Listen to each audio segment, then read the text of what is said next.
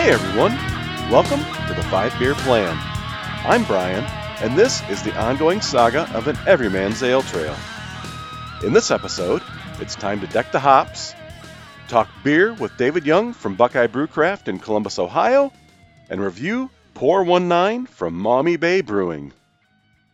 In this segment of Looking for Lupulin, you can feel that chill in the air here in the Midwest, which means it's sweater weather. Yet another hop hailing from the Pacific Northwest, Cashmere, was developed by Washington State University. Its parents are a female Cascade and a male Northern Brewer, which are both pretty big hop varieties on their own. It was formally released to the public in 2013. According to my go-to reference book, Julian Healy's The Hops List, Cashmere has an alpha acid content of 7.7 to 9.1% and a beta acid content of 3.3 to 7.1%. It retains up to 75% of its alpha acid content after 6 months of storage, which makes it a pretty versatile hop. With this balance of alpha to beta acid, it makes for a great dual-use hop.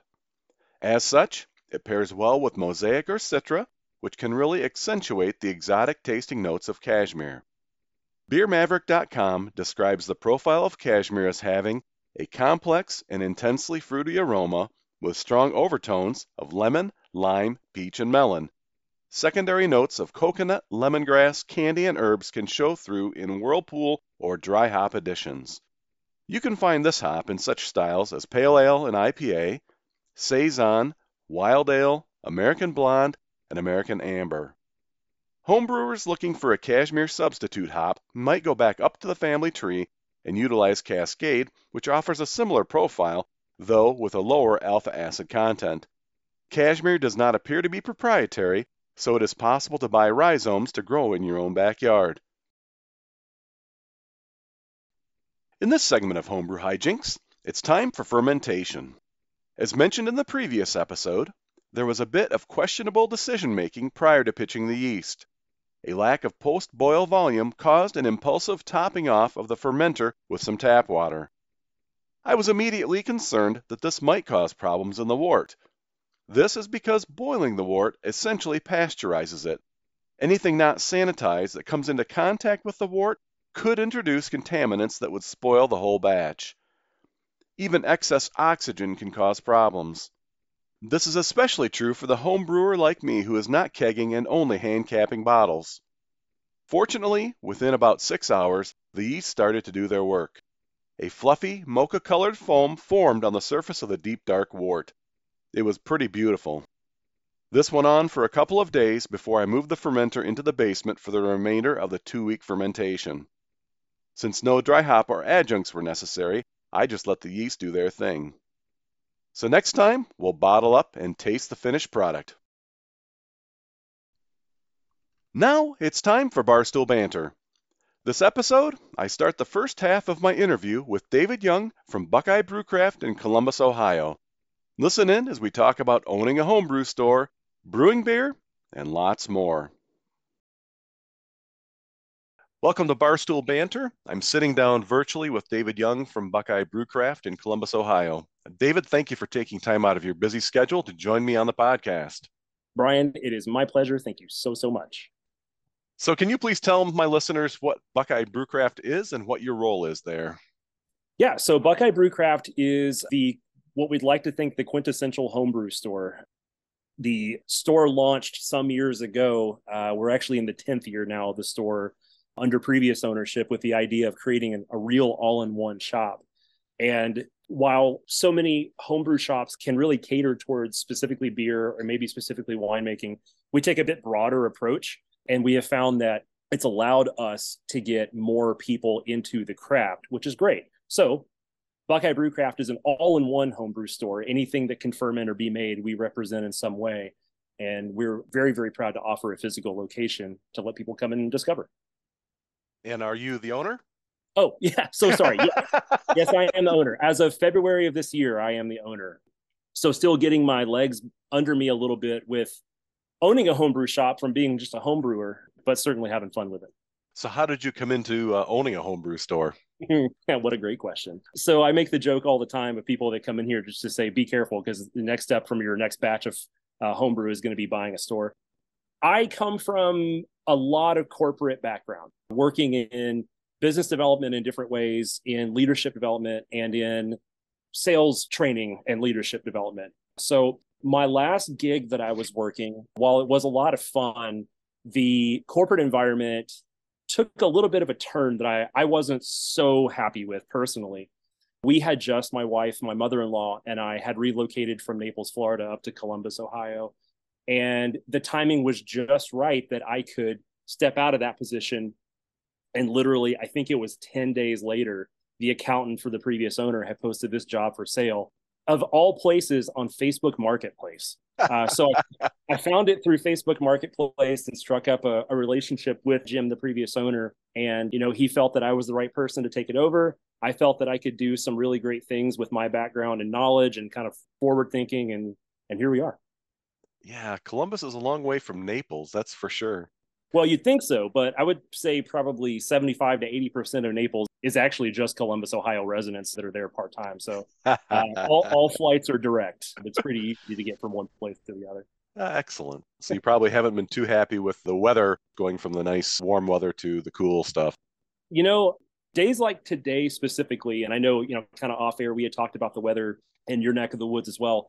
I can't say that I've loved the past couple days, but last year was my first real winter after just going from visiting Columbus to living here and kind of being able to get out of it. And I got to say, I'm pretty happy with it. I like wearing sleeves. I like the occasional snow. It's been a good change. Okay. So Naples, Florida is not an area that I have ever explored. My in-laws retired to the greater Tampa area. And Yeah. so over the years, we've had opportunity to go down there and explore. Last February, my wife and I went down for a month. We did quite extensive exploration, as you can see from Jacksonville area. Got my shirt, and then also the greater Tampa area as well. So what's Yeah. the craft scene like down in Naples? I would say it's pretty okay. Very, very small, or at least at the time that I left it, it was pretty small. It's funny to say because it's only been, under 2 years since I left that area. And there's been a lot of development since then. But I would say the support for local brew is strong there, but the breweries themselves struggle to get a bigger marketed product out there. There's a few in detail that, that we can name, but I would say largely from a Florida craft beer perspective, it's Fort Lauderdale, Tampa, Gainesville, Tallahassee, and Jacksonville for sure. Yeah. Yeah. And certainly there's nothing like Columbus. So one of the things that I think we talked about before, we used to visit Columbus quite often for our daughter because she was in 4-H and would come to the state fair and come to the downtown for the annual conference. And so that's kind of how I got involved in enjoying Columbus Ale Trail. And that first year that we were there, I think there were maybe 25 breweries, 30 maybe. And now it's like almost 50 breweries, I think, in the greater Columbus area, which is insane. You wouldn't think there'd be enough people to be able to support that many breweries, but there is, which is nuts. It's a double-edged sword. We've been talking about this a lot lately because Columbus has exploded in craft beer around here. And, in the store, we're fortunate enough to get to work with a lot of the people working in that brewery scenario. Not so much for the professional side of things, but they still brew personally. And they're in here talking all the time about projects and pilot batches and all those sorts of things that we can help them with. And the really sad thing, and I'm thinking about this off the cuff, but there have been 3 pretty successful breweries that have had to close their doors in the last 6 months. I mean, it's happening rapidly now. So I think the unfortunate part is that we've kind of reached that peak of available space for the same beers, and the people that are brewing, that are representing breweries that are trying to do things a little more traditional or creative or doing cask ales or trying to do full Belgian breweries and all those things are starting to fall by the wayside. It's sad to see, but it's really a show of what the market wants at the same time, Yeah. Yeah, I think my last pick is that within Columbus there was something like 23 registered breweries. It's nuts right now. It makes it nice if you want to go and visit. So there are a lot of choices there. I agree with you. I think that's one of the things I'm seeing in the industry overall is that there's I think a pretty sharp decline right now. I mean, I don't think we're quite in the double digit range, but I think we're getting close to that as far as the market share and just like you said, the number of breweries that are just all of a sudden that have been long established, just closing their doors. As a quick aside, there's a really interesting YouTube video that was been put out by Clawhammer Supply. It's been out for about a week, and it's a little bit of a clickbaity video, but the guy that represents Clawhammer, he shows this charted graph in the research since 2011 of the rise of brewery space and the decline of homebrew. And it's shocking to me that the two are exactly inverse. They 100% cross at the same rate. And you would think in a world where a lot of people are having to pay $18 for a 4-pack of beer that homebrew would be more popular than ever. But it seems to be that, the breweries are starting to take over that space a little bit, interestingly. But still, so many that are having to close their doors. That's a fascinating statistic. Like you said, you'd think I would think it would be more in line, that you'd have the same kind of trend. It'd be a much lower one for the home brewery. Yeah. Wow. I mean, the cost for home brewing really hasn't increased. In fact, the barrier to entry has decreased lower than ever for people to get started with it. Equipment's better than it's ever been, but I don't think we see that here, to be perfectly honest. Our store has had a great increase over the past 3 years anyway, since 2020. But overall, the market seems to be showing that.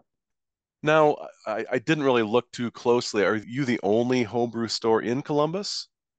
Tricky question. So technically, no. There is another shop that's down a little bit south of us in an area town called Clintonville called the Winemaker Shop. It is very largely a winemaking shop. Okay. They do carry some brew supplies. Other than that, we are. And the unfortunate side of that story is that until March of this year, there were 4. And because we stock the amount of inventory we do, we've been able to survive, whereas the others have had to kind of change course. Okay. Oh, interesting. Well, how large of a space do you have there? Yeah, the sales floor space, so to speak, is about 1,800 square feet. We have it completely open. It is a dedicated space as a homebrew store, so we're not fitting things into weird corners. So I would say overall about 1,800 square foot. We have a walk-in cooler for hops and yeast that takes up a little bit of that space. Overall, seems to be plenty of room. I would love to have some more for backstock, but we're able to keep everything in that space. Yeah. Well, I know when I visited there to quote unquote only get some Citra pellets earlier last month, I was pretty amazed. I mean, the spaces, even though you've got a lot there, there's a lot of space to move. It's pretty wide open. So you've done a really good job, I think, of spreading things out. What other things do you have there besides, your typical hops, yeast, malt? So those things certainly take the lion's share of what we would talk about. So in the store at any point in time, we have something like 103 grains that we keep in stock. We have basically any hop that's available in the US in our cooler. We carry, I think we're up to 6 different vendors for yeasts, most of them liquid, some dry. But in addition to those things, we'll carry all the adjuncts you can possibly imagine. We have an entire spice and addition section for beers. We carry wine kits, both in grape varietals from specific regions, something think like an Argentinian Malbec specifically. We usually keep a dozen or so of those in stock. We keep a variety of mixed fruit purees and gallon concentrated wine bases for fruit wines for those winemakers. Of course, all the supplies that go along with it. We carry anything to make kombucha, to make seltzers, which is hugely popular right now. Any sort of water addition or chemical additive that you can use, all the measuring tools you can imagine. We are a full stock kegging supplier as well, both for commercial and for the private side of things. We refill CO2 bottles here. Gosh, I've probably got a lot more that I could say as I look around the store here, but anything that you can need to possibly make anything to ferment and keep it clean. As I said, I was really, I was taken aback by the amount of inventory that you have there. So I think you've done a really good job of having a little bit of everything and still yet focusing on the homebrew side. So I think that's really cool. It's a delicate dance, isn't it? Because you don't want to have too much of one thing or the other, but you want to have enough of everything that you don't run out at the same time. It is a very tricky balance. The cost of things has not gotten lower. They increase all the time. And we have been fortunate to negotiate really, really tight deals. Listen, everybody's going to be pretty much in the same boat from a homebrew store, but we have been around long enough and purchased enough to where we seem to get a little better rate, and that allows us to do that. But even right now, I mean, you and I talking earlier, the Thanksgiving holiday wrecked us for inventory. We're still catching up. So it can get pretty tough, but fortunately, I've got an absolutely amazing team that helps manage that inventory for me, because they would drive me nuts if I had to do it all alone. I'll tell you, there's just too many people you got to shop from. Yeah. So what have you seen from an inventory standpoint? What has been the product or products that have increased the most over the past year since you've had the store, for example? Yeah, great question. Because we literally just went through this. Grain is probably the biggest one. We kind of get set in our ways with the inventory system, and there's not, at least to our knowledge, a really great point of sale system to help track the sale of grain because it's in such large graduation between somebody needing an eighth of a pound all the way up to 400 pounds. There's no real retail system that'll track the amount of grain other than, hey, here's a barcode on a bag and not.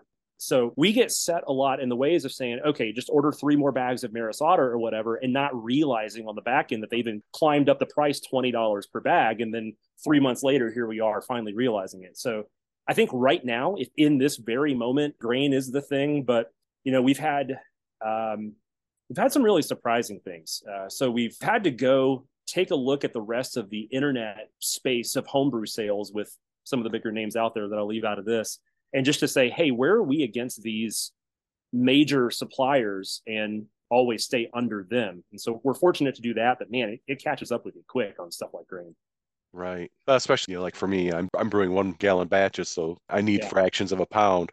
If you're not, I guess, keeping up on the overall size of things, if you've got a 20% increase in the cost, you're not trickling that down to the smaller amounts. It all adds up when all is said and done at the end of the day. Right. It's very easy to increase the price if you want to buy a 55-pound bag of Maris Otter. It's very hard to figure out what that ends up needing to be at the 1 pound level for sure. Right. So your clientele, mainly home brewers, but do you also get some professional brewers that come in and dabble as well? Yeah, 100%. So a lot of the breweries around are still comprised of home brewers, which I do think makes Columbus perhaps a little bit different some of the other markets that I've been around anyway, where so many of the breweries here are launched professional breweries from the homebrew environment. It's really awesome.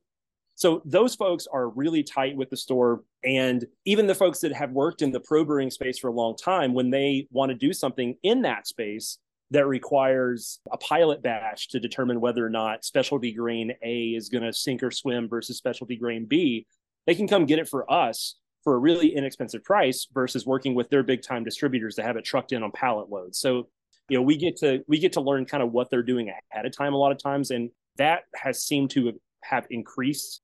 I'm not sure if it's simply with the change in weather because people are brewing bigger beers now than typically in the summer, or if it will always be a thing, but we love it. And I think the other part of it that we get a lot of are business from the distilleries in town. So the folks that are doing mobile serving at events and things, because we are a kegging and CO2 and nitrogen supplier, we are able to meet all those needs. And we've made some great relationships with them, down to even being able, they have had me come in and host some digital content and video classes on kegging for their teams and that sort of thing. So we really try to be all things for all people. Well, I think that helps keep you successful, but it also means you've got to be on your game as well and know a little bit about everything. Very, very, very true. And you'll probably hear me say it multiple times, but the folks that we have in this store working together are an incredible group of people. And I am extremely confident that if there did happen to be something that I wasn't familiar on, Sarah, who's here in the store with me, absolutely has my back and has that answer, or so on and so forth. So very, very fortunate. Well, and I think in any business too, whether it's a brewery, whether it's a homebrew store, whatever you have in the service industry, it's always good to have people that you hire that you're confident in that can build your team and help you be successful. So it sounds like you've got people that you are very confident in, which is really cool. Very, very much so. So you mentioned pilot brewing. When I visited, you were actually brewing a batch up of beer there in the store, which, it kind of blew me away. I was like, whoa, I never thought about that, but that's really cool. Yeah. That is this glass that I'm currently drinking. Is that what you brewed up? Okay, cool. I hadn't really thought about it, but it absolutely is. Yeah. We have aptly named this Gabe's Cascadian Dark Ale. So Gabe is the other person in the store the day you visited. Yeah. Yeah. This was from my Cascade hop harvest too. So it was kind of the end of the year run for that beer. We do brew here often. We are able to do things as space allows. And it's a little bit of a tricky thing to say, but there is a remarkable correlation to brewing something and getting really involved in the store, getting absolutely packed full of people. So it makes it a little hard to follow up, but we tend to do a little simpler things in the store for that reason. But yeah, absolutely. Today we've transferred one batch of wine. We have another that's in secondary. And then we've got both the maple vanilla stout that was our kit beer for November and this Cascadian Dark Ale that we're all done here. That Cascadian Dark sounds good. I mean, the grain steeping smelled really amazing when we were there. So it's good. It was Gabe's birthday beer. His birthday was the day after he brewed this, and he had never used an electric system before. He was new to us here in the store, but very familiar from the pro brew side of things. And so I kind of put his feet to the fire and said, hey, make a beer with this and you can do anything you want. He threw a brilliant recipe together and it's very good. the longer it sits in that keg, the better it gets too. It's pretty awesome. So you mentioned pilot brewing. Do you ever pilot brew for any of your professional clientele? Not yet. There's a weird and wacky line that comes into the legalities of being able to do those things and produce. We are trying to find our space in that world so that in 2024 we can do a little bit of expanding and offer pilot brewing to people. I want to do this kind of collaborative brewing idea, which I may have talked to you about when you visited, but we have access to a couple 20-gallon natural gas fired pilot systems. And I want to be able to have folks come in, pick a recipe from our library that they want to do and work together in teams. And whether it be a team building event for whatever career minded focused folks are out there, or just a bachelor party or date night or whatever, we want to be able to do those things and then offer that equipment on the professional side as well. Because if we're not running it, somebody else might as well, right? Yeah. So that's in our 2024 for sure. Okay, I like that. Kind of like an escape room sort of thing. Yeah, I will give a shout out here. There is a tap room company up in the northern side of Ohio called the Brew Kettle that does this. Their model is phenomenal. So I'm looking at them all the time, trying to figure out what we can do to even not take a piece, but offer a piece of what they're doing down a little bit further south. Sure. You've mentioned already that you're a home brewer. How long have you been brewing personally? Yeah, it's going to range somewhere between, say, 10 and 12 years. I usually just go with a decade because it's a good round number. The trick there is that home brewing has come in a lot of different forms in my life, whether it's fermenting teas or fermenting beers or making wines or whatever.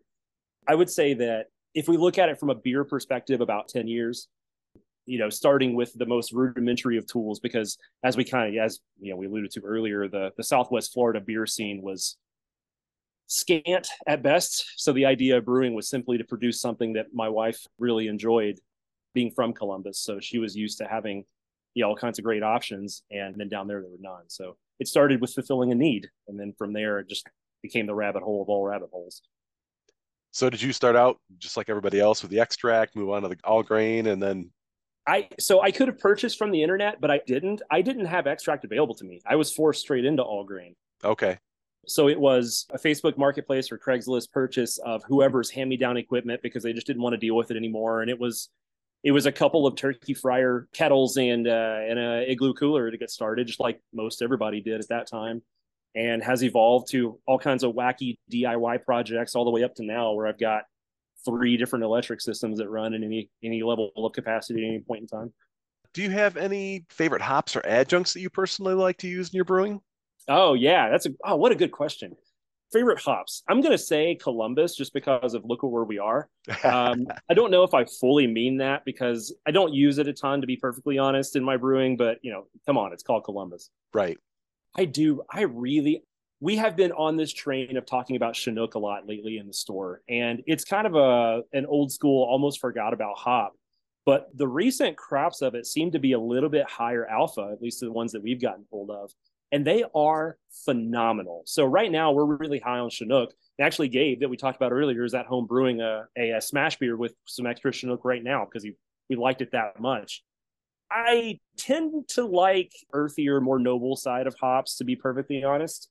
Some of the New Zealand stuff can get pretty cool as a small addition for aromatic here or there, some dry hopping, but mostly stick in the lowish floral alpha acid side of things.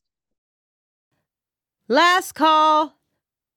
It's nearly time to wrap things up, but first, one more for the road. This episode, I'm drinking Pour 19 from Maumee Bay Brewing in Toledo, Ohio. From the brewer, hopped solely with pungent cashmere hops, this brew leads with a nice lemon, lime, and peach aroma. A silky smooth mouthfeel combined with a crisp citrus aftertaste pleasantly lingering until the last gulp. Enjoy Pour 19 Hazy IPA, brewed right here in the 419 at Toledo's original craft brewery. Without further delay. So this is a 5.5% hazy IPA with a modest 30 IBUs. So I poured this out into a snifter glass based on the aroma, saying that it's very pungent and very aromatic. When I poured this into my glass, first of all, I can definitely get a lot of that citrusy profile that was described. Definitely get some lemon, some lime, a little bit of stone fruit, some peach maybe. So first sip impression, so that's nice. It definitely has a nice hop crispness, a little hop bite on the end. Not overly so. Again, it's only 30 IBU, so it's very modest, but it gives you that feel that you're having something very citrusy.